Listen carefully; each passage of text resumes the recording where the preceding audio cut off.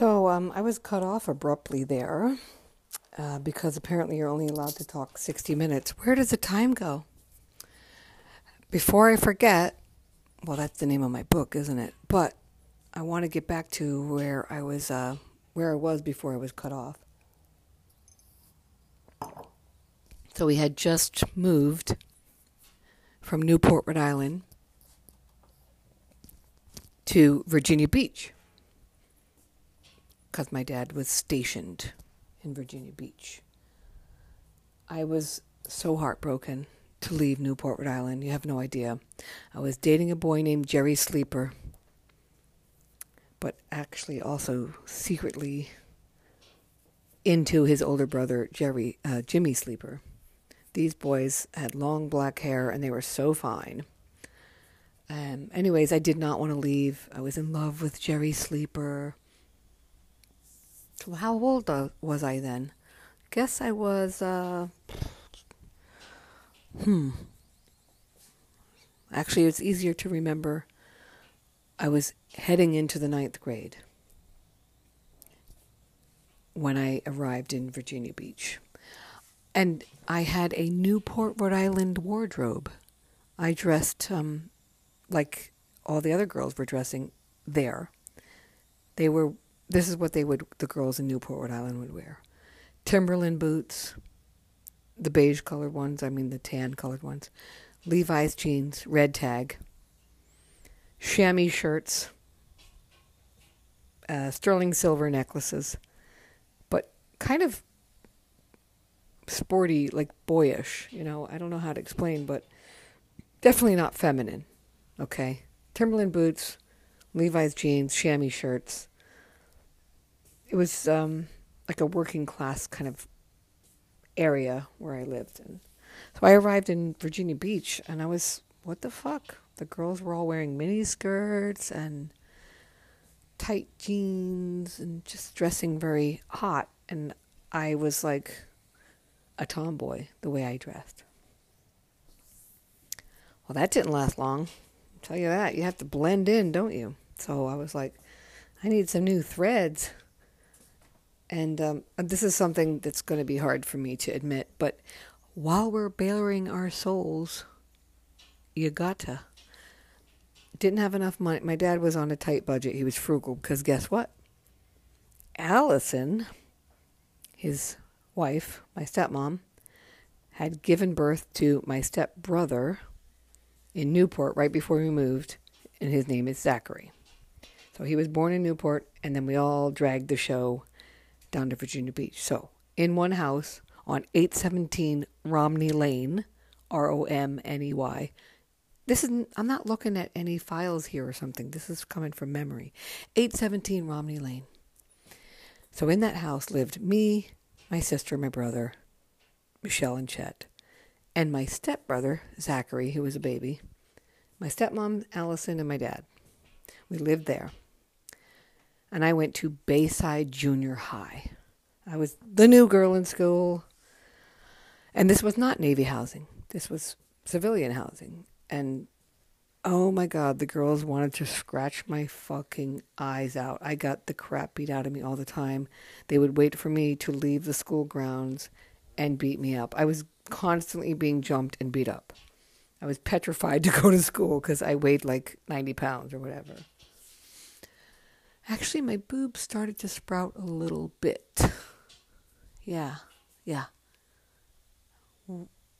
I had boobs. They were coming. They were sprouting. I was sprouting. So I might have been 14 at the time. I'm trying to think. Anyways, it was 1981. I was utterly obsessed with the Stones. Obsessed with the Rolling Stones. Everything in my room. I was still listening to Alice Cooper, but I was obsessed with the Stones. I loved Alice Cooper. I loved Rod Stewart.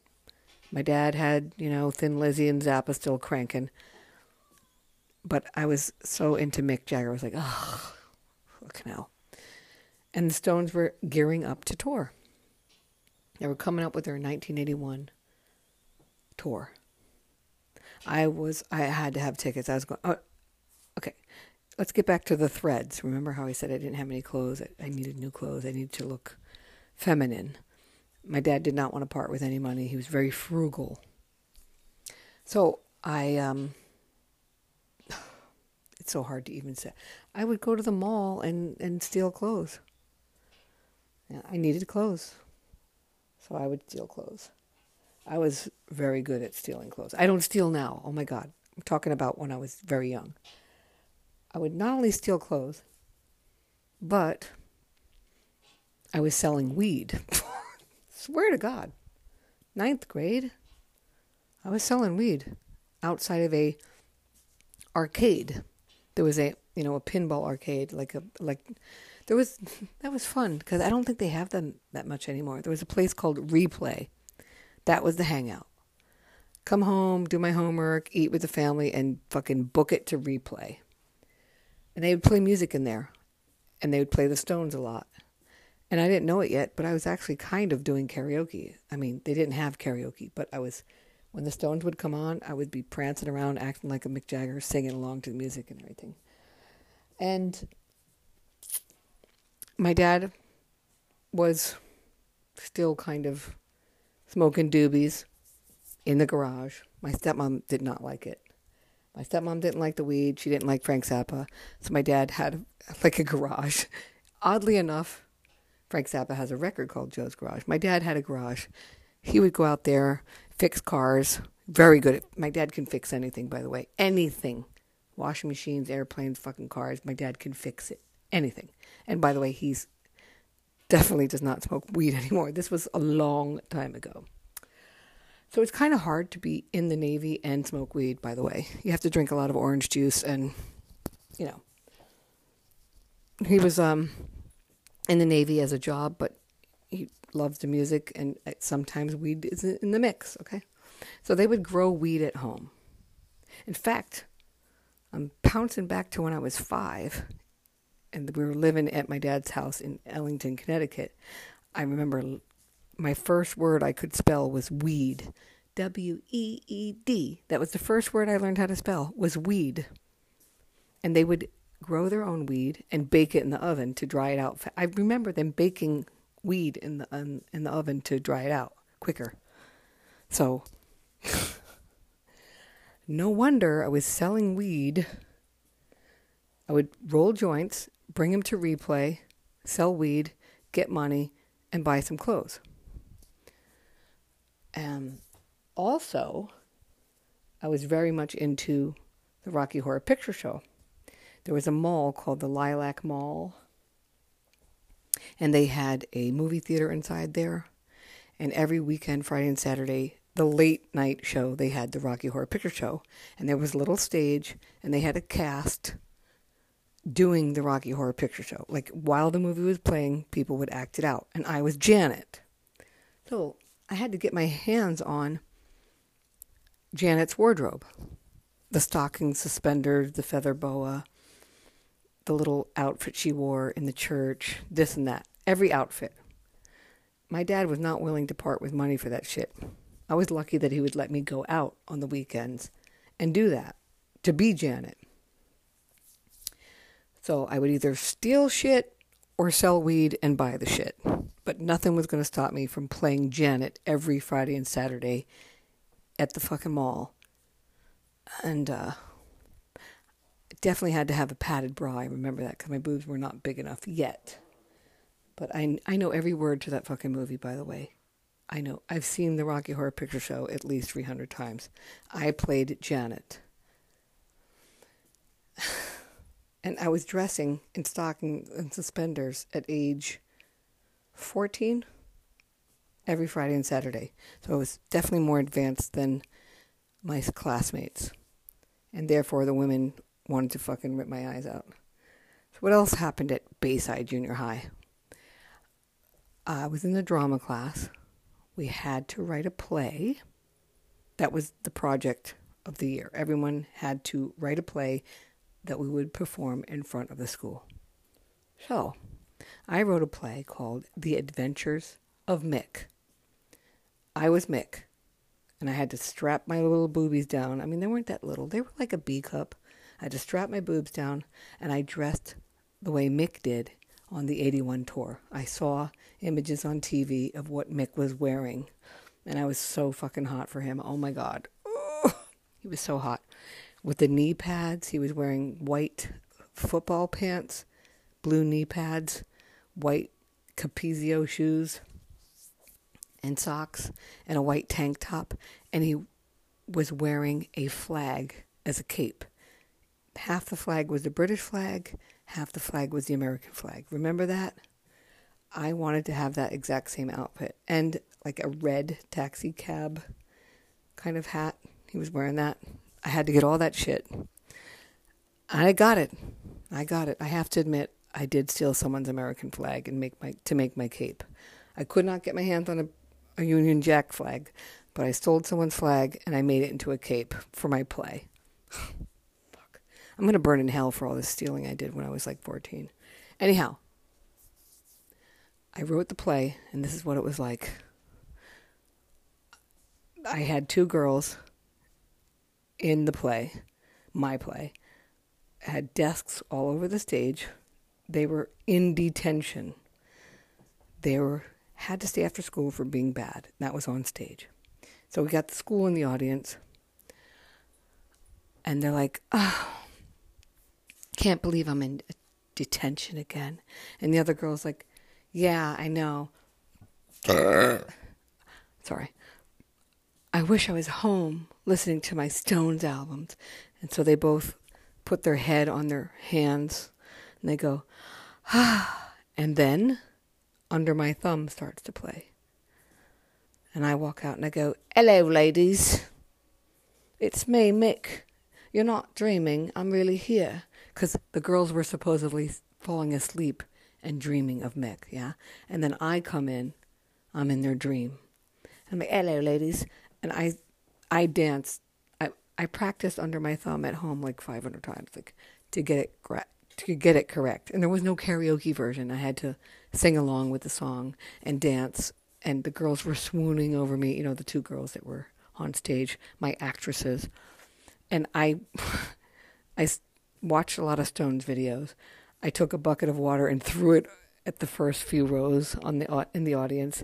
And I also had a bucket of rose petals, and I threw that while I was singing to the audience, dancing like Mick. I can do a mean Jagger dance, by the way.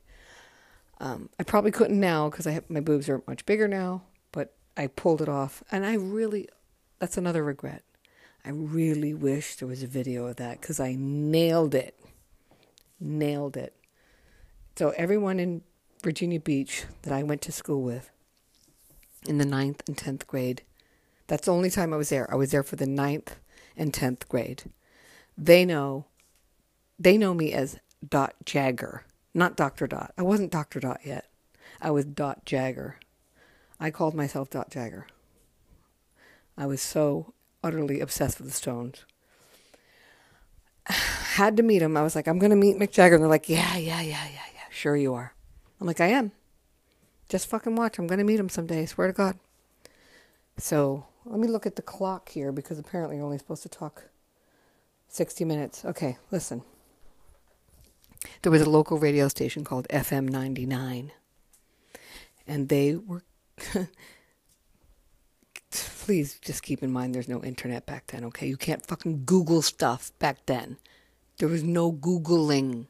There's no DuckDuckGo back then, all right? We're talking fucking old school. I knew my shit already back then. I had tons of Stones books, tons of Stones albums. There's always a Zappa thing going on as well, all right? But, oh my God, I would go to Sears. I can't believe I'm telling you this. I would go to Sears, wear a sweatshirt. My parents didn't know. Grab, 10 or 15 Stones albums, put my shirt over them, and walk out with them. I know. Horrible. If I was Catholic, I would be like going there and confessing. I'm confessing to you right now. Horrible. Nothing could keep me from my Stones addiction. Nothing. I had every fucking... And in the end, I had 186 different Stones albums. when I say in the end, it's because I sold them all in Berlin, Germany for €1,000 like 10 years ago. No, not 10 years ago. Maybe 15 years ago. 2007, I sold all my Stones albums. Ugh.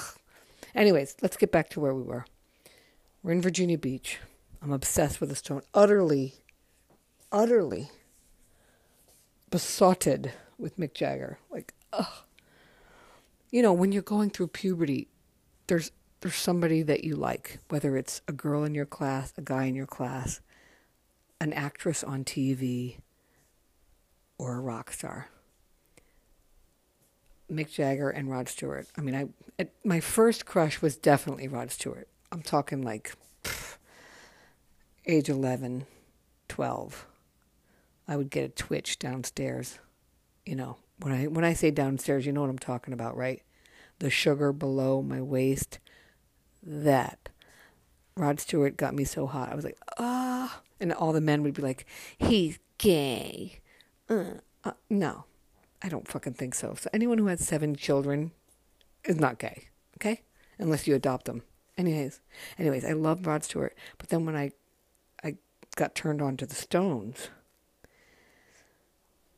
the first song I ever heard from the Stones was She's So Cold.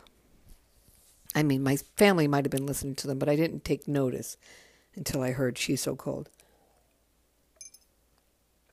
I saw a girl in her car jamming like crazy, going nuts in the car, listening.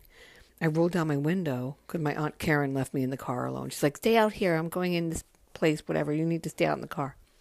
And I looked in the car next to me, and this girl was like going nuts. And and she was so happy. This girl was so happy. I was like, what is she listening to? I rolled down the window of my aunt's car, and it was She's So Cold. She was singing along, and her hair was flying, and she was so happy. She was going nuts to the song. She was almost coming. You know, that's what it looked like. And when my aunt came back to the car, I'm like, what is that? And she's like, that's the Stones. That's She's So Cold. So I got some girls, that's how I started my journey into the Stones. Fucking went nuts. Anyhow, so I'm in Virginia Beach. FM 99 is having a contest. The 1981 Rolling Stones Tattoo You tour was starting, and tickets were sold out in a fucking second. You know they were. Okay? You know. Forget it. So, plus I was broke as fuck, and my dad's not getting... Okay, this is another thing I forgot to tell you.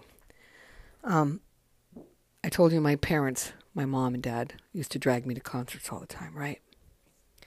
Okay, well, guess what? When they divorced, because of Lois Beebe the whore, and my mom dragged me to Dover, and my dad was in Newport, the concert thing kind of stopped, and they didn't want to fund my addiction anymore. You know, because I used to go to concerts every week. I'd be like, I'm going to see Jethro Tull. You're not fucking stopping me. I'm going to see Pat Benatar. I'm going to fucking, you know, I went to every fucking concert. So I had to start figuring out ways to get into the concerts. How can I get into the concerts without money? Dad's not paying because he's got a new baby with Allison. And, you know, Allison wants, obviously, she's the new woman. She's going to want all the money for her and her kid. And not for me, leftover baggage from the first marriage, you know what I mean? Like, you have to be frugal when you have a family, don't you? I get it now. But nothing was stopping me back then. I'm like, if I have to fucking sell weed and steal clothes, whatever, I'm going to go see the Stones. Nothing's going to stop me. FM 99 had a contest. They were like, we're giving away tickets. It was like 50 tickets. We're giving away 50 tickets to go on a party bus from Hampton, Virginia to the Capitol Center in Maryland. So it was a long trip. It was a party bus to go see the Stones. I think it was their first stop on the tour. Okay? Pretty sure. I'll have to go back and look. You're probably Googling it right now. Whatever. So this was the thing. They were having trivia contests, Rolling Stones trivia questions, all right? So my dad would tell me to go to bed. I would not go to bed. They would go to bed. I'd sneak down the stairs. Meh. I'm not going to apologize for burping, so if that's what you're hoping, not going to happen. I'd sneak down the stairs. The fucking telephone was attached to the wall. Remember those telephones with the curly fucking cords on them? Yeah, not portable phones back then, people. This shit was attached to the wall. So I'd have to take the phone off the hook, sneak into the living room, hide under a blanket so I don't wake up my fucking stepmom and my dad. And I'd wait. I'd listen to the radio. I'd be under a blanket listening to the radio. I'm like age 14, okay? Listening to the radio. FM 99. Okay. Sometime this hour, we're going to have another, we're going to have a trivia question. You too could win. If you win, we're going to put your name in a basket with like 50,000 other names, and we're going to draw out 50 people at the end. You could win your chance to go on the party bus with FM 99 to go see the Rolling Stones, blah, blah, blah, blah, blah. Right? I mean, think about that. I told my dad, I'm like, I'm going to win. He's like, just stop. You're not. You're not. The chances are so slim. Don't get your hopes up. You're not going to win. I'm going to win. I know everything about Stones, okay? I'm fucking studying the Stones more than school. All right? All their lyrics, everything, every book I could get my hands on. I'm studying the Stones. So, you have to be caller number 3, by the way. Yeah? So, they say, as soon as you hear a Stone song, if you're caller number 3, we're going to give you a trivia question. And that gives you the chance to be in the lottery to try to win tickets, okay? So I'm all night long. I'm waiting for Stone songs to come on. And I was never caller number 3. It sucked. The phone would be busy. The lines would be busy. You'd be caller number 1 or you'd be caller number 10, whatever. It was so hard to get through, okay? So one night, I wasn't going to give up, though. I was up all night. We're talking 2 in the morning, 3 in the morning, 4 in the morning. I didn't give a fuck about school. I was like, I'm going to school, but I will go tired because I'm going to win this shit, all right? I don't care. They played a Stone song. The second you hear a Stone song play, you had to dial the number and hope to be caller number 3. They played a Stone song. Can't remember which one it was. Probably Start Me Up or something. I was calling number 3. He's like, hey, this is DJ so-and-so. You're calling number 3. I'm like, yeah. He's like, okay, calm down, okay. All right, you have 15 seconds to answer this question. Are you ready? I'm like, yes. This is the question. Are you ready? I'm not kidding. What is Mick Jagger's parents' first names? Boom, Joe and Eva. He's like, oh my God, how the hell did you know that? I knew it. I already knew it. I fucking know. Joe and Eva. He's like, all right, what's your name? I'm like, Dot. Dorothy. Is it Dot or Dorothy? Okay, it's Dorothy. Okay, Dorothy, what's your last name? Jagger. Is it really? No, okay, it's not. It's Lechner. Dorothy Lechner. Okay, are you 18? You have to be 18 or older to join this contest. Yes, I'm 18. No problem. Yep, I'm 18. Yep. Okay, we're going to put your name in a basket with 50,000 other names. And if we pick you, you could be the winner of the party bus trip to see the Stones. We will call you if you win. Okay. I was so fucking excited. I couldn't even sleep. I was dancing all day at school. I was like, I'm going to go see the Stones. I'm going to go see the Stones. And everyone's like, yeah, okay, yeah, sure you are. And my dad was like, stop. You're building yourself up. You're going to fall. The higher you build this thing up, the harder you're going to fall. I don't want to see you, be disappointed. Nope. I'm going to win. We're going. I'm winning. I'm winning. Don't worry about it. It's only a matter of time.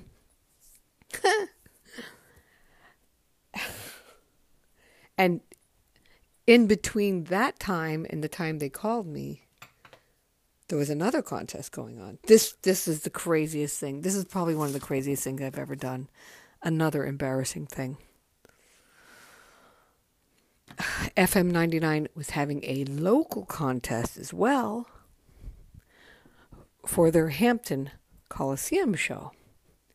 This is the thing, whoever had the most unique Stones banner, like a sign that says, I love the Rolling Stones, I want to go see the Rolling Stones, whoever had the most unique one could also enter a contest to win tickets to see them in Hampton. Oh, I made a big ass sign, put it in my front yard. I lived on Romney Lane is a dead end. I had it in the front yard, said FM 99 Rolling Stones. I drew a big Rolling Stones tongue and sign with tin foil and all the shit, markers and everything. It was like a big sign, very creative. But I thought to myself, no one's going to see it on this dead end road. And I don't have money to put it on a highway or something. How is anyone going to see? I fucking called. This is so embarrassing. I can't even believe I did this. I called the police and the fire department and said, I think there's a fire on my street. Thinking that if the police and the fire department are coming, then the press is going to come and they're going to see my sign and say, wow, this is the most amazing Rolling Stones banner we've ever seen, and take pictures of it and I would win. I'm not kidding. I did that. That's so fucking lame. But I did it. Anyways, back to the other contest. Come home from school one day, I think 4 weeks later. Maybe 3 weeks. I don't know. It's hard to gauge. Maybe even 2 weeks. Anyways, I come home from school. My dad answered the phone. I was upstairs in my bedroom, probably listening to Alice Cooper's Flush the Fashion, which I did sit-ups and push-ups to every day after school. I love that album, inside and out. It's called Flush the Fashion. Alice Cooper can't even believe that that's my favorite album. He's like, really? He's like, no one ever says that. I'm like, yeah, that's my favorite album of yours. I love it. Anyhow, my dad calls me downstairs. Telephone for you. And when you're a teenager and your parents say the telephone's for you, you fucking trot down there like, I'm like, hello. And they're like, hi, is this Dorothy Lechner? I'm like, yeah. And they're like, this is so-and-so from FM 99. You won tickets to go see the Rolling Stones. I fucking screamed so loud. I threw the phone down and was dancing around the house. My dad's like, wait. They're still on the phone. I was so happy. You cannot even imagine. I was so fucking happy. And my dad took down all the information because I was just too ecstatic to even talk anymore on the phone. And he's like, okay, this is the deal. He goes, I don't know if it's going to work because you have to be 18. I will dress 18. will be 18. Don't you worry.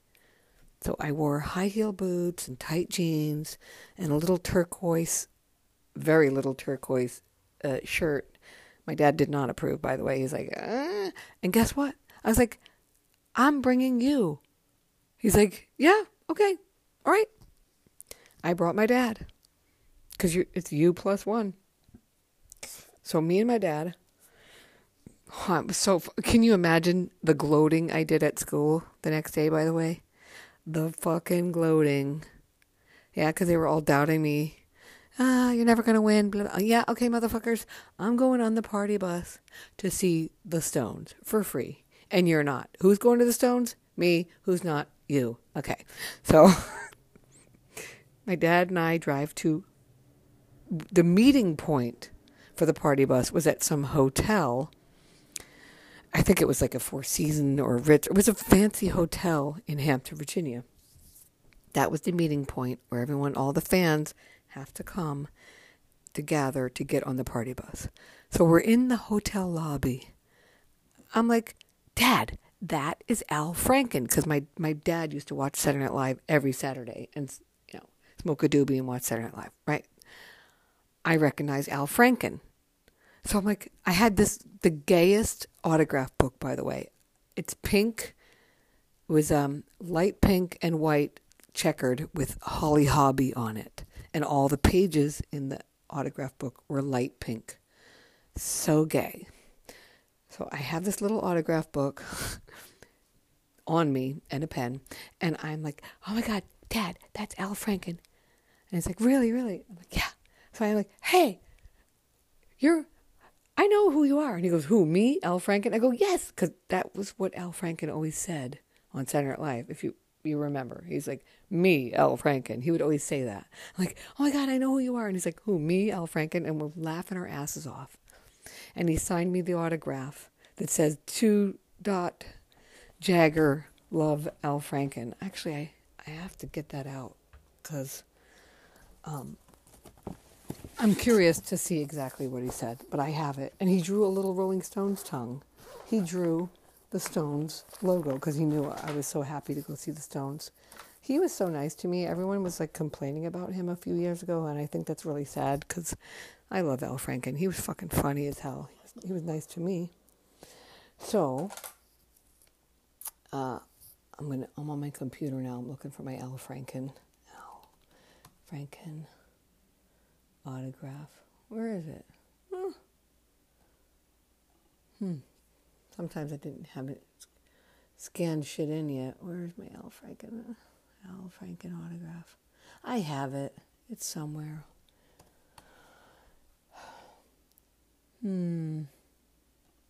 Anyways, that was okay. We get on the tour bus. It's actually it looks like a Greyhound, but they call it the party bus. And I'm the youngest one on there, as you can imagine. I'm definitely, oh geez, I'll tell you how old I was.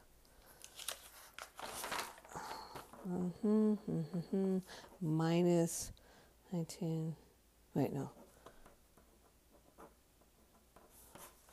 Oh geez, here I am trying to figure out how old I was. 11.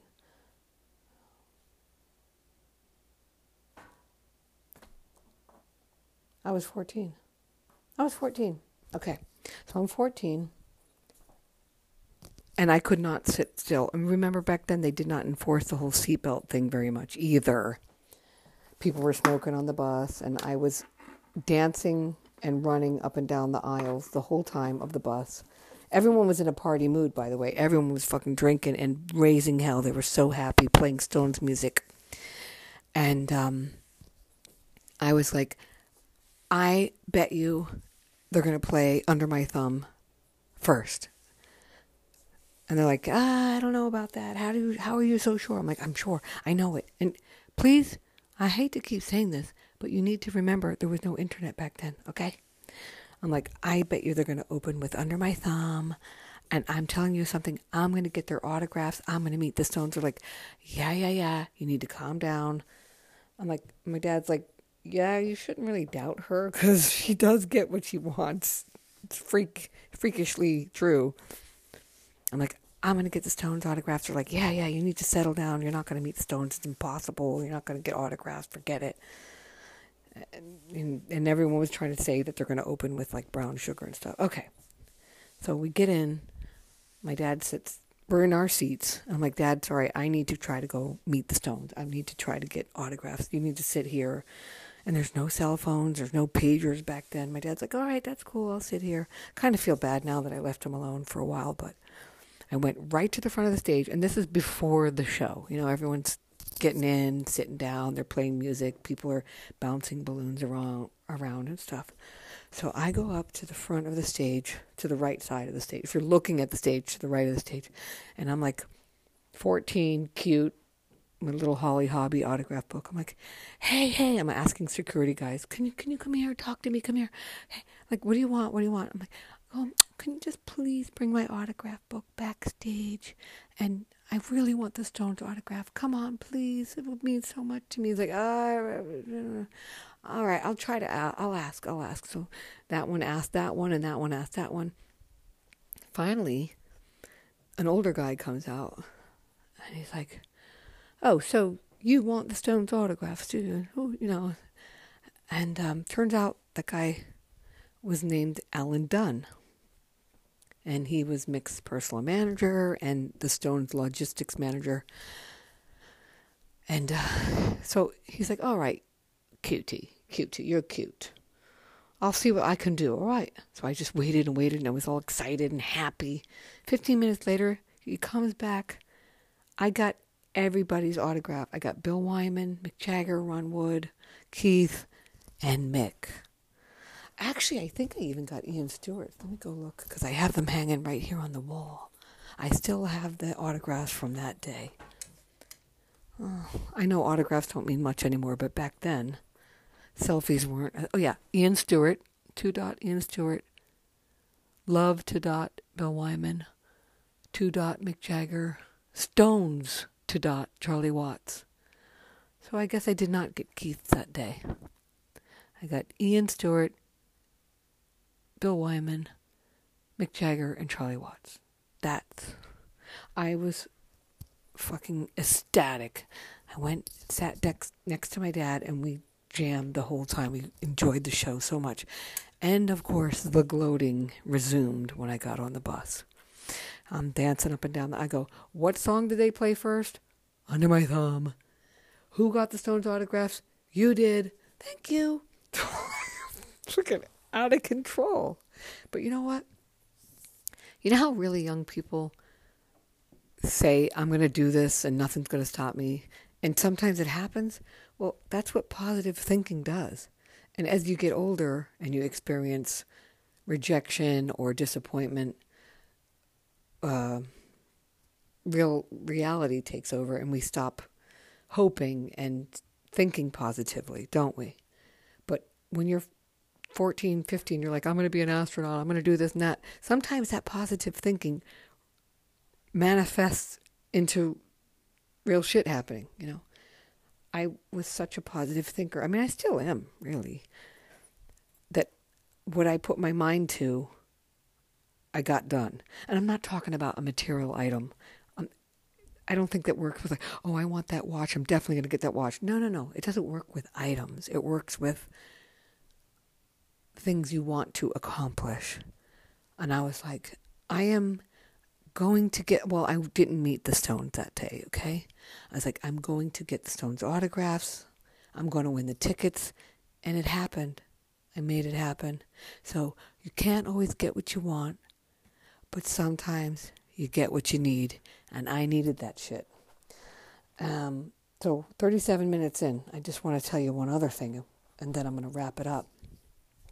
I'm still on a Stones roll here, okay? Like, even more so now than ever. Yeah, I did the Stones play, dressing as Mick Jagger at school. I called myself Jagger. I got to see the Stones for free. I was out of control. So now I'm in the 10th grade, right? And all over the school, I would take, which looked like a very fat white Sharpie, but it wasn't. It was like kind of gooey stuff, a permanent marker, but it was made of gooey stuff that you couldn't get off. Hardly, you could not get it off. I would draw Stones' tongues all over Bayside High School, all over the doors that would separate one hallway from the next. People were getting pissed, and they didn't know who was doing it, but it was me. I mean, they probably had a hunch because I called myself Jagger and wore Rolling Stones pins every day to school. But I was also going to other concerts as well. I was going to see Def Leppard and got to meet them, and that's how all that shit started. But that was after the second Stones show that I saw in Hampton, Virginia. Remember how I told you I was trying to win tickets with that banner, but I did not win them. However, I had so many Ticketron ticket stubs because I've been to so many concerts already by age 14 that I had a whole drawer full of Ticketron tickets. Tom Petty, Moody Blues. My dad brought me to see Jay Giles. Me and my stepmom and my dad went and saw Jay Giles. I had a whole drawer full of rainbow-colored Ticketron tickets, okay? So I was still jonesing for my friends in Rhode Island and the guy I was dating, Jerry Sleeper, who didn't seem to really miss me as much as I missed him, but That's how guys are, out of sight, out of mind. But I would still, this is another criminal thing I was doing. What a fucking criminal I was at age 14. What the fuck? Well, actually, I think a lot of people break rules when they're 14.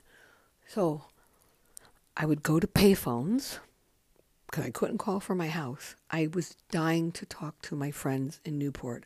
I missed them all so much that I would, I remember, well, maybe you don't remember, but back then, to call long distance, to call from like Virginia to Newport, it wasn't just like it is now. Now you can call anyone in America and it doesn't cost anything. But back then, if you tried to call from one state to another state, it cost money, and it cost a lot of money, actually.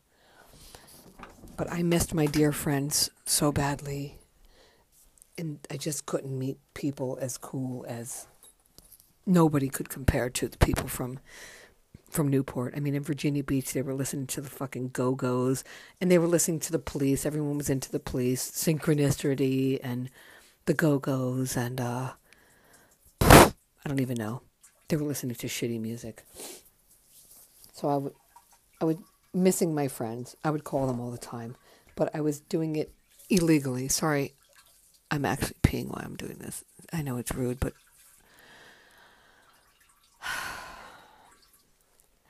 okay.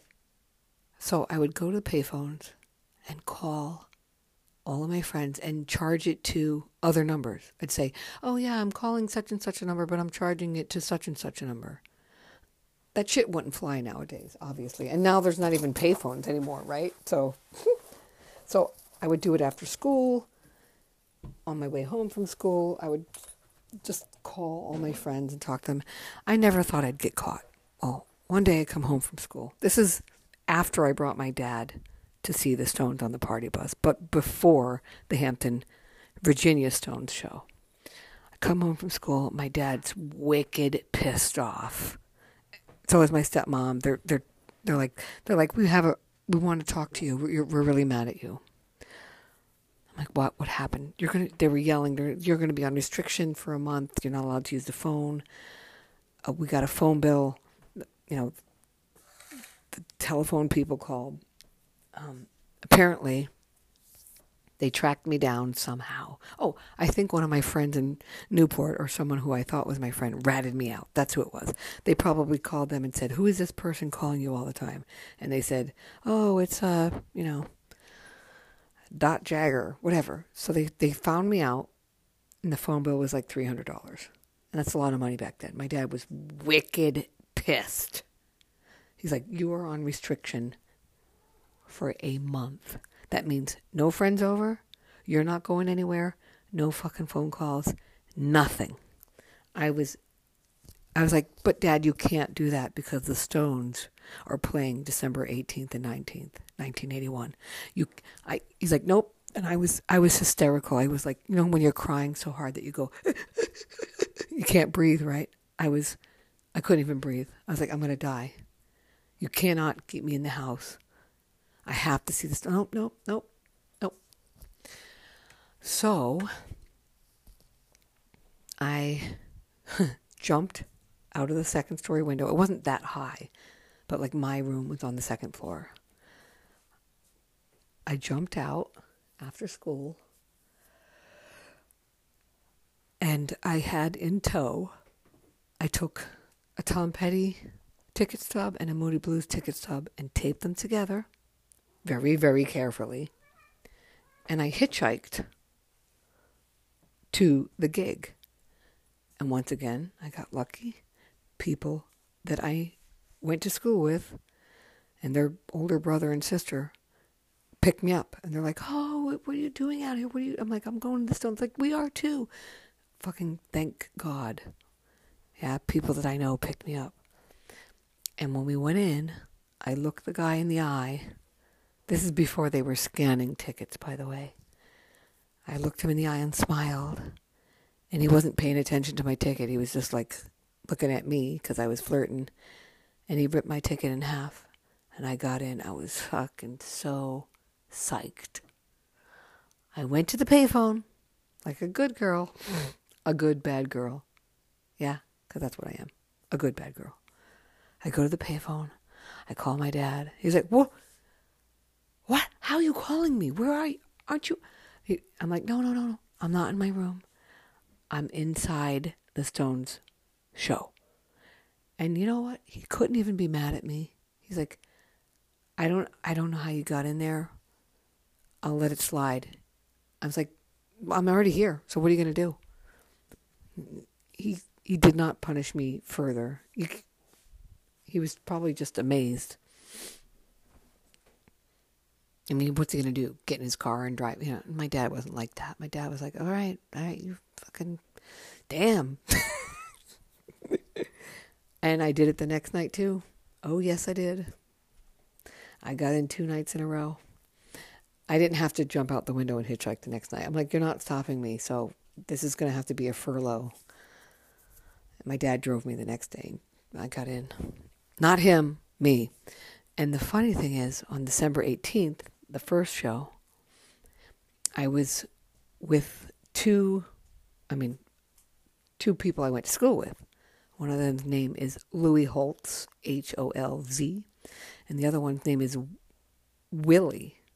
And he kind of looked like Edgar Winter, but like shoulder-length hair, like almost in a bob.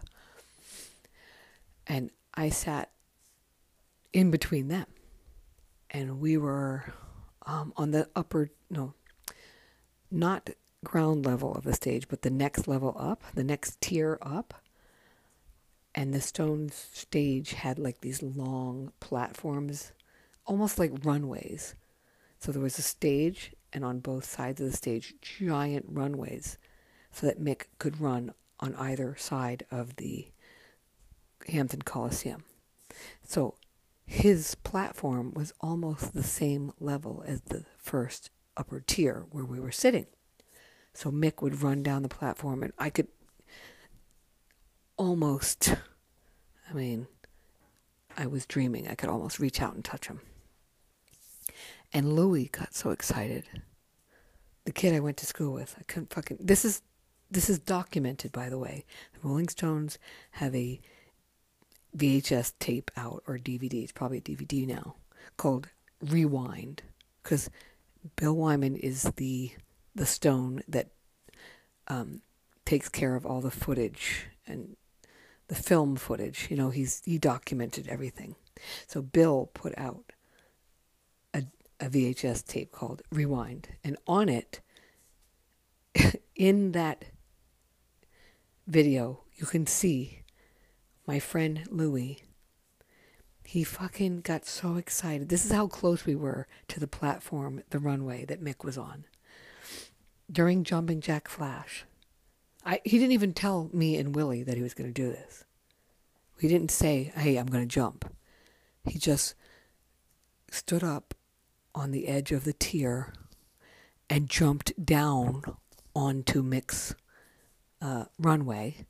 Mick wasn't on the runway at the time. Mick was actually on the stage, and tons of balloons were coming down because it was like the encore, Jumpin' Jack Flash. Louis jumped onto the platform, ran down the long runway really fast. It happened so quickly, and ran across the stage.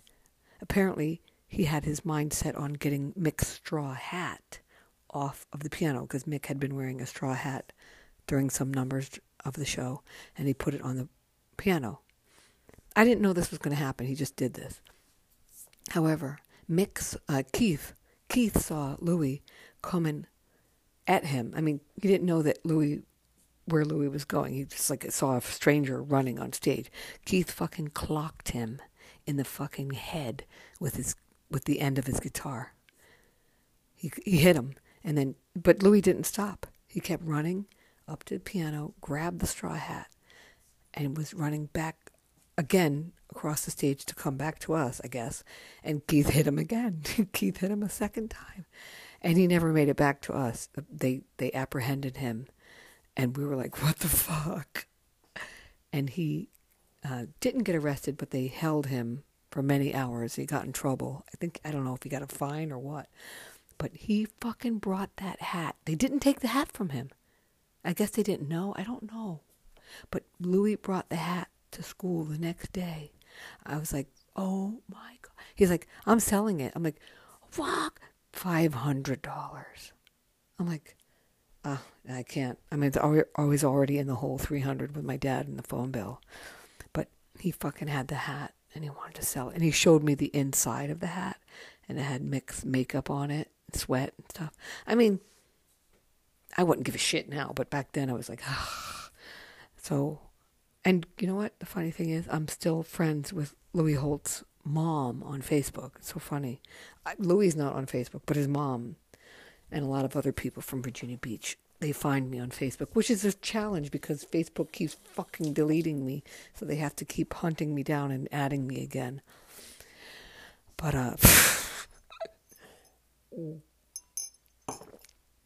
anyways, so that was that Stones show. That was absolutely amazing. And, so, after that, just want to say one thing. After the Stones, I mean, I was hanging out with two sisters named Elaine and Elise Schultz. German last name, Schultz. Schulz, Schultz. They lived with their grandma and grandpa because apparently their parents died in a car accident. So they lived with their grandma. They were obsessed with Def Leppard. They quit. This is when MTV just started. And they would play Def Leppard videos, Photograph and this and that. Those girls were so obsessed with Def Leppard, they quit school so that they could stay home and they didn't want to miss seeing Def Leppard videos on MTV. I'm like, that is so stupid. But I had not met any rock stars at this point. The Cars played at the Hampton Coliseum. I think it was Hampton Coliseum. Or was it, or maybe it was in Williamsburg. Huh. Yeah, maybe it was Williamsburg. Yeah, a friend of mine drove me to Williamsburg and I saw the Cars. After the Cars show, I went to the back of the stage to try to meet them. I love the Cars. Who doesn't love the Cars? The fucking Cars are great. I wanted to meet the Cars because I love their music. I love their lyrics. I mean, they're not the most intelligent lyrics, but they're great. I wanted to meet the Cars. However, everybody else wanted to meet the Cars too. So it was very busy at the back of the Coliseum. And it was still light out, actually. It was just, the sun was just setting. I don't know why. And I was like, oh my God. I got Rick Ocasek to sign my jean jacket, and I wanted to talk to him and talk to them, but they were in a hurry. They were being whisked away to go on their tour bus. And I was like, right then, I was like, you know what? There's got to be a different way to meet the people who write the songs that I love so much. This is wrong. If I'm going to try to meet them after the show and everybody else is, then this is not right. I'm never going to be able to massage them. I'm not going to be able to say, hey, do you want a back massage? They're leaving, So, let me look at the clock, see how much time we got back on this fucking Gab Fest. Oh, 53. Okay, I have to wind this up really quick, okay? So, these two girls, I was like, you guys got to go back to school. They're like, no, we don't want to go to school. We want to stay home and watch fucking Def Leppard videos. Def Leppard was coming to the Hampton Coliseum. And I thought, okay, we're not going to meet them if we go after the show. I've already learned my lesson with the Cars. We have to go during the daytime, during sound check, okay? So we skipped school. I told my parents, my dad and my stepmom, that I'm going to school. I wore a boring-ass T-shirt, but underneath I had this really sexy silver shirt on and tight jeans because I was like, I have to look older. They're not going to take us seriously. And Elaine and Elise had their grandma and grandpa wrapped around their fingers. They drove us to the Hampton Coliseum. And it was like 1 p.m., maybe noon. And we drove into the parking lot. Of course, there's nobody there because it's daytime.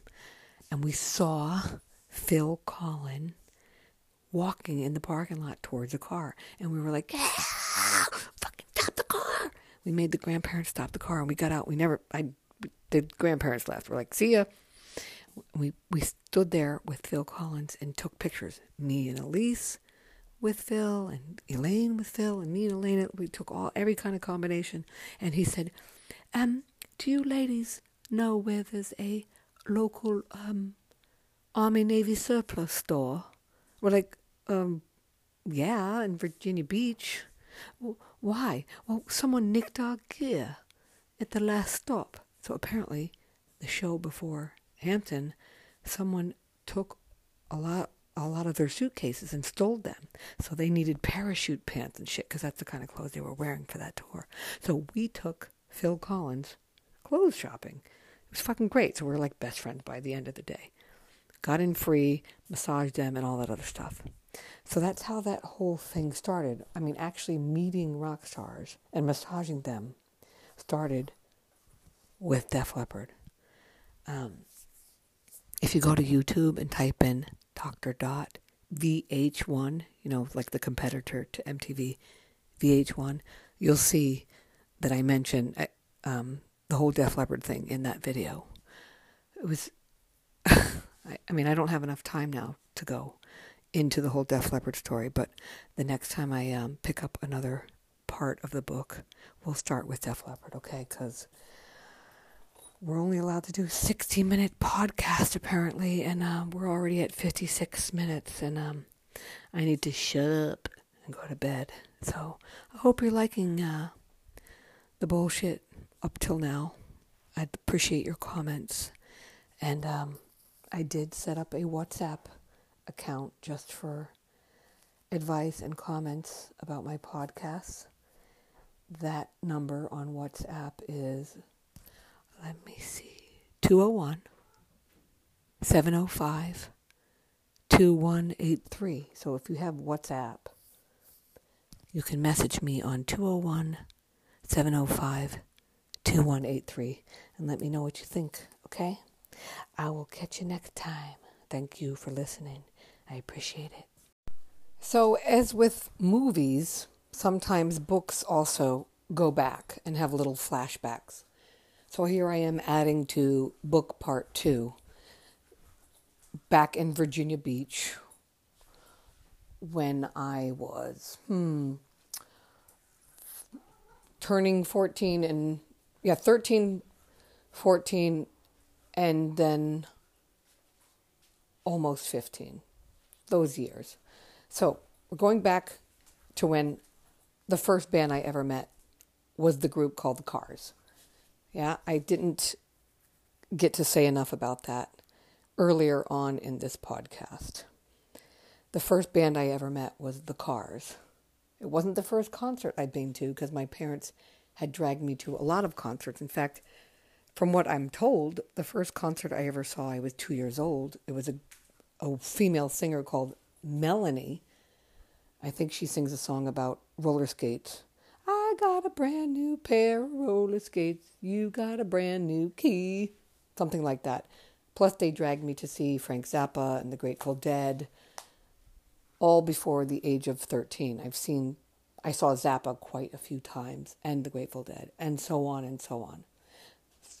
When I lived in Newport, Rhode Island, I saw Jethro Tull, Blue Oyster Cult, Black Sabbath, Ted Nugent, Pat Benatar, and then we moved to Virginia Beach. So here we are back at the Cars. Scroll back when I said I met the Cars. The Cars concert was March 21st, 1982, at the William and Mary Hall in Williamsburg, Virginia. So I saw the Cars with a grunt, as you will call them. I met a grunt when I was playing Janet every Friday and Saturday night at the Pembroke Mall. I think it was the Pembroke Mall in Virginia Beach.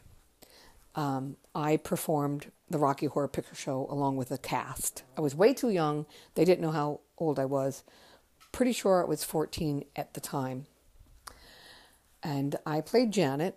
I had the role of Janet, and it was the midnight show every Friday and Saturday. And I had to fight tooth and nail to get my dad to give me permission to do this because it was so late. It was called the Midnight Showcase or something. And to be honest, they did not buy me the feather boas and suspenders and stockings and high heels and all that other shit I needed to be Janet from Rocky Horror Picture Show. And here I am confessing to you again. I was a little bit of a thief. I would go into the mall and I would steal this shit. Yeah? And that's what happens when you come from a poor family, a frugal family. You end up, stealing. So I would steal. I would steal what I needed. I'm ashamed of it. I don't steal anymore, obviously, but I did when I was a little girl. So I had the kick-ass suspenders. I'm 14 years old. I had to have a bra, suspenders, stockings, high heels, feather boa, and Janet had a couple different dresses in the Rocky Horror Picture Show. She had a lavender-colored one, and she had a pink one for the wedding scene. So anyways, I had the whole gear, and I did it every Friday and Saturday for probably a year. So I've seen the Rocky Horror Picture Show countless times, okay? I know every word to the fucking movie. Where am I going with this? Oh, yeah, my mom suddenly moved from New Hampshire down to Virginia Beach to be closer to me and my brother and sister, and she was out of her fucking mind trying to seduce my dad when he was happily married to my stepmom. She was like, came to the house and met him in the garage and was trying to seduce him, and he's like, you need to fuck right off. So I remember that. My mom was crazy. And she gave me the money to get a perm because I needed curly, wavy hair to look like Janet. However, the perm went wrong and I had fucking an afro pretty much. I was horrified and I had to blow dry it all the time. It was just a nightmare. So anyways, at the mall playing Janet, I met a lot of older men. I didn't look 14. My boobs weren't fully there yet, but they were definitely a full B cup getting toward the C. You know, they were growing. And I met this older guy, a squatty, a guy in the Navy, whatever. And he's like, oh yeah, if you never need to be driven anywhere, I'll drive you. He was kind of nerdy and I trusted him, whatever. So he brought me to see the cars. I wanted to meet the cars.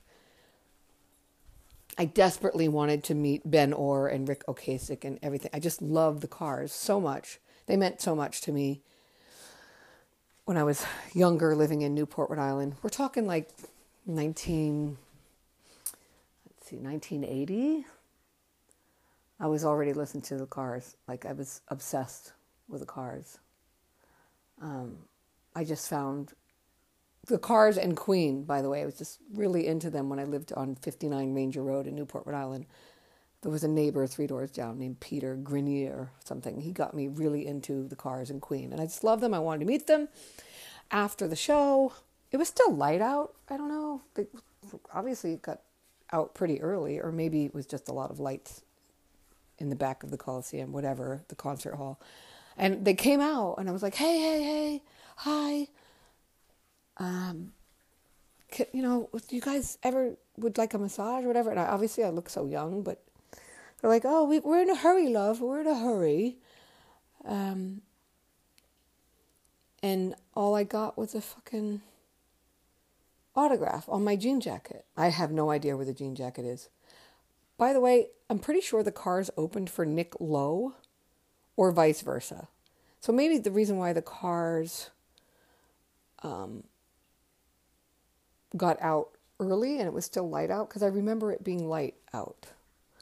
Maybe they opened for Nick Lowe and they were leaving. I didn't care about Nick Lowe. I'm pretty sure Nick Lowe sings that song, Cruel to Be Kind. I don't know. I was there for the Cars. Wanted to meet them. I met them not long enough. They were in a hurry running through their tour bus. They signed my jean jacket. And I was like, this is not the way it's got to be. I don't want to just meet them for 5 seconds. I don't want to be a normal fan. I want to know these people. I want to heal them. I want to massage them. I want them to love me because I love them. You know? So, yeah, I wanted to add that in to this chapter, part 2. I can't call it a chapter. This is book part 2.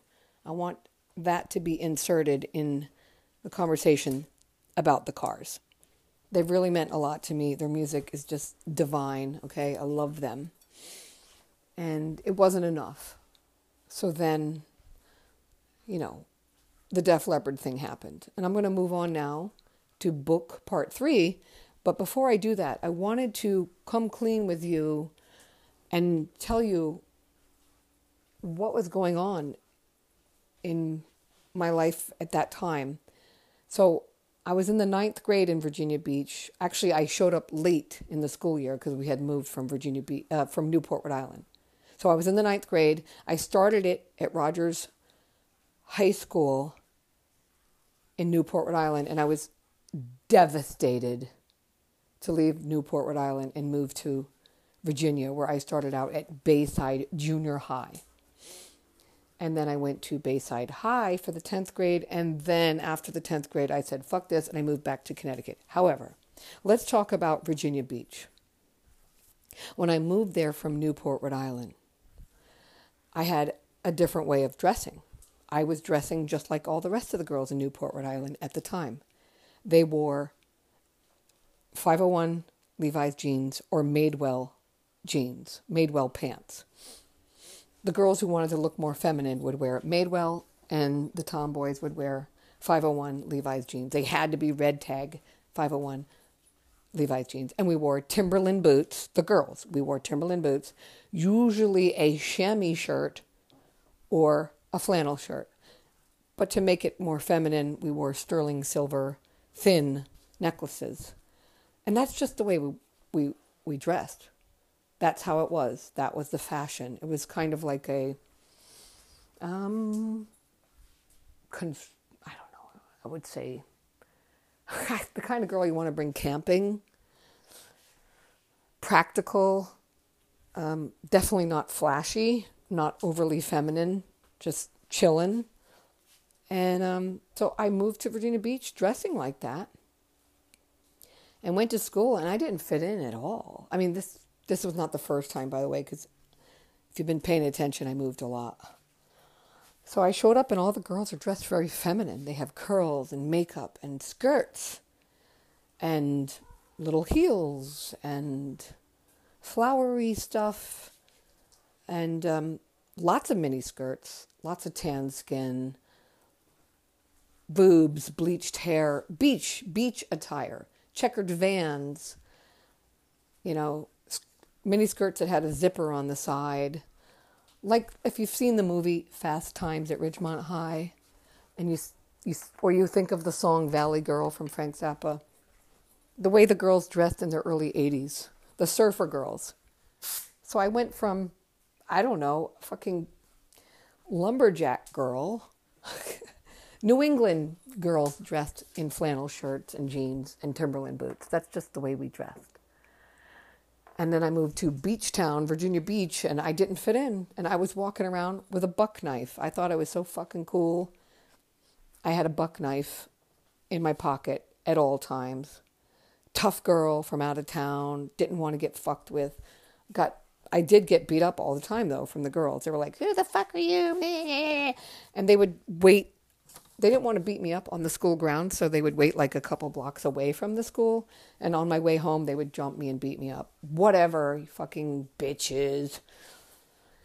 It just makes you tougher and tougher, And if you tattletaled, you'd get it worse the next day. So eventually I stood up for myself, had to, and just like, fuck you. Like literally, fuck you. And there's that. But eventually I started to blend in and, I did the Janet thing at the mall, Janet from Rocky Horror Picture Show. So I started to, learn how to dress more feminine. And I was jogging every day, getting super fucking fit and tanning, a lot of tanning. And I would walk up and down the main drag there next to the beach in Virginia Beach. Cannot remember the name of it, but it's the beachfront fucking street. And that's where all the girls go and show off their bodies. So here's me like 14 wearing pretty much just a bikini, parading around showing off my fucking body. And I was promiscuous. Not with the rock stars. No. Just, I had a huge appetite and I was I think I was hanging out with these two brothers. One was in the Air Force, and I can't remember. No, one was studying to be a pilot, Lance and Mark. And they couldn't decide which one wanted me. I couldn't decide which one I wanted, so I was sleeping with two different brothers. I don't know how they tolerated it, but, I was not going without. And I'm not even 15 yet. Naughty girl. They were gorgeous. Gorgeous. So I was not a virgin at that time. Naughty. I think about it, like 14. But then again, back then people didn't say, hey, how old are you? I don't want to get in trouble. It wasn't a thing back then. And I didn't feel 14. I didn't look 14. I didn't act 14. And that was even happening when I was 13, before I turned 14. So, parents didn't know anything. They were busy with my brother and sister and stepbrother and all that other shit. I slipped through the cracks all the time. And so now I'm going to stop this here and pick up on book part 3. So I will see you on book part 3. I also used to ride around at night after school on my bicycle, and I had a little micro cassette recorder. Probably stole it from the mall. Little thieving fuck I was. Because my dad was frugal and my mom didn't have any money, so what I needed, I took. Yeah? Just like that song from Van Halen, Running with the Devil. All I got, I had to steal. At least I don't need to beg or borrow. Yeah? Anyhow, I would drive around at night listening to the Stones and Alice Cooper on my micro cassette recorder. So I would play the records in my bedroom while I'm doing sit-ups, push-ups, leg lifts, and I would put the micro cassette recorder next to the record player, and I would record the Rolling Stones album, It's Only Rock and Roll, Made in the Shade, Black and Blue, all those great albums, and I would record them onto the micro cassette recorders, and I would just drive around on my bike, usually showing off, driving no hands, and listening to the Stones. I mean, there was no Walkmans really around. It was hard to find a Walkman or whatever. So I just listened to the music all the time. That was, my best friend was music. I really didn't have a best buddy. I mean, my next door neighbor, Mary, what was her last name? Mary. She comes from an Irish family. Shitloads of kids in that family. She called herself Fifi. Anyways, her boyfriend really, really, really wanted me, so our friendship ended. So I was a loner baby, and I went to loads of concerts. I mean, my dad and my stepmom brought me to see Jay Giles. Also, I was like almost age 14, and I was front row, and Virginia Beach is packed with soldiers, like sailors and stuff. And my dad and my stepmom was standing a couple rows behind me. There was no seating. It was just standing room only. And there was a squatty behind me, like grinding into my ass. And I couldn't move because I was crushed up against the barrier in the front. I was like, I'm like 13 or 14. I'm still looking good. But the guy was grinding into me and I could barely breathe anymore. My dad grabbed that guy by the back of his fucking shirt and kicked the shit out of him right there in the concert. It was awesome. My dad kicked his ass. All right. It was awesome. My dad and my stepmom brought me to a lot of concerts. It was really cool. I just remember that. I'm going to keep coming back with these flashbacks, by the way. It might be confusing for you, but this is the book, and this is the only way I can do it. I don't have time to sit down and write. Just coming up with these memories of stuff that happened in Virginia Beach. I also remember, I think back, I'm in the 9th grade. I was already doing karaoke before karaoke was a thing. There was a arcade where you go and you play pinball and video games, like a little shop or whatever. It was called Replay, and that's where teenagers would go at night. after school, we would go there after dinner and hang out until it closed at 10 or something. I would go to Replay all the time, and I think that's where I met Elise and Elaine, the girls that were obsessed with Def Leppard. And they would play music in there at night, and they would play the Stones, and I knew every word, so I'd be like, brown sugar, and I would just march around singing at the top of my lungs, and people are like, whatever. And I got into trouble there as well, because, my dad was a weed smoker, and so I learned at an early age how to grow weed, put it in the oven and dry it out. And he had a friend named Roy from Newport, Rhode Island, who gave me, one of the times we went back up to Newport to visit, literally gave me a trash bag full of weed. A Glad trash bag full of homegrown weed. And I brought it back down to Virginia Beach. And I was rolling it into joints and selling it at Replay to get money. To buy some more sexy clothes probably for the Rocky Horror Picture Show gig I had. The stuff I couldn't steal, I bought, Anyways, so I was selling joints all the time at Replay. And one night, a guy said, hey, I want to buy a couple joints. I'm like, okay. So we went out back of Replay, and boom, I got arrested. It was an undercover cop. Or they apprehended me. I don't know. They put me in the police car and took me. And they called my dad, and he came and picked me up. He was wicked pissed. And I do remember a court date, but I was let off. But my dad went into my bedroom and ripped down all of my roach clips. I had these tacky 80s roach clips. The roach clips with like suede strings hanging off of them with multicolored feathers hanging off of them.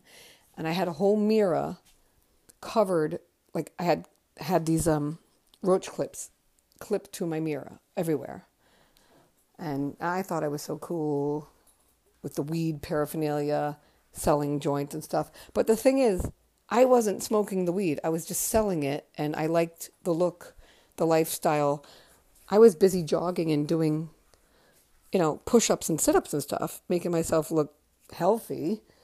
But I liked the music. I liked, being around it. But my dad was like, get rid of all your fucking weed paraphernalia. He was really pissed. So there was that. That was done. I'm pretty sure I was banned from Replay at that point. So that sucked. And there was a part of Virginia Beach, close to my house, called Diamond Head. And that's supposedly where all the hot guys lived. So me and the girls from school that would hang out with me would walk there on the weekends to meet new guys and stuff. It was crazy. And I became really good friends with a girl in my class in the 9th grade named Tracy Nelson. She was also a huge Def Leppard fan. And very good girl. And we would exchange notes all day at school. Little notes. Paper notes. Stupid notes. I called her Super Lunch Tray because her name was Tracy. And she called me Jagger. We were besties, and I would go to her house all the time. She had a brother named Roger, and her parents loved me and stuff. Anyhow, she unfortunately ended up dying from cancer. And I'm still friends with her family on Facebook. The mother dotes on me, and that was tragic. Very tragic. Good friend, Tracy Rogers from Virginia Beach. R.I.P. Super Lunch Tray. So, moving on to book part 3. That was just another little memory I had to leave you.